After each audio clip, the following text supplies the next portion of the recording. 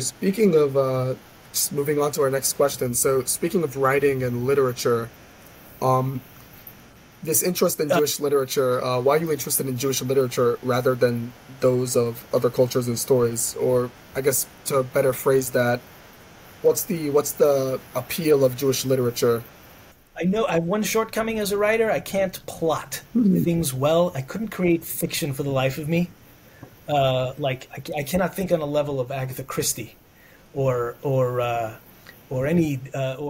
Conan Doyle, Sherlock Holmes. Those are things that my imagination is not really good at Mm. concocting. Yeah. Um, so I write what I know. Uh, I fell into my first emoji Haggadah by accident, totally by accident. We can veer off there, I think, for a second because it'll give you some insight as to how I roll. We dressed up as emojis one Purim, and with the Shalach Manot, I put in a little paper that I converted the Megillat Esther, into emoji form, and it was like a summary sheet and had our names on the bottom. And I was looking at it, and I was like, "What can I convert this into? Full box or package that would be interesting." And I knew nobody's going to sit down and decipher the Megillat Esther emoji, Yeah. where it's said quickly and you're ripping through the pages. It's not working. And I thought, you know what? What about the Haggadah? And then we were off to the races. And then just one thing after another. So I write what I know. I love comedy. I'm a fan of comedy. I'm a fan of breaking down comedy to its elements. It's why I'm probably Seinfeld's biggest fan.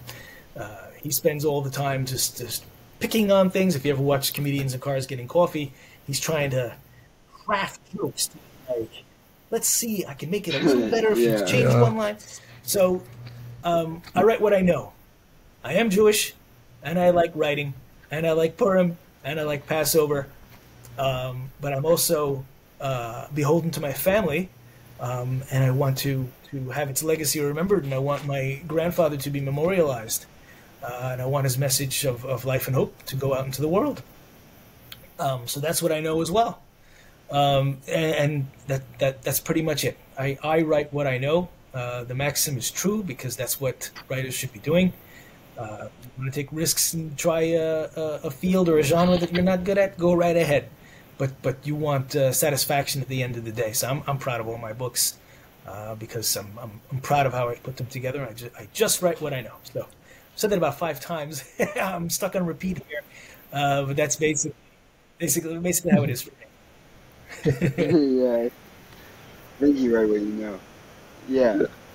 Okay. Would you ever like try to know different cultures or like different other like things and then maybe write about that? Or like do you just want to like stay Not, within Judaism no, and this is like I have many book ideas. satisfaction? I put out a little newsletter every year, and I call it Martin Bodek's Book Report, and I let people know how my publishing endeavors are going, sales figures, and the several ideas that I'm working on for other books. So I have about 20 ideas floating around in my head.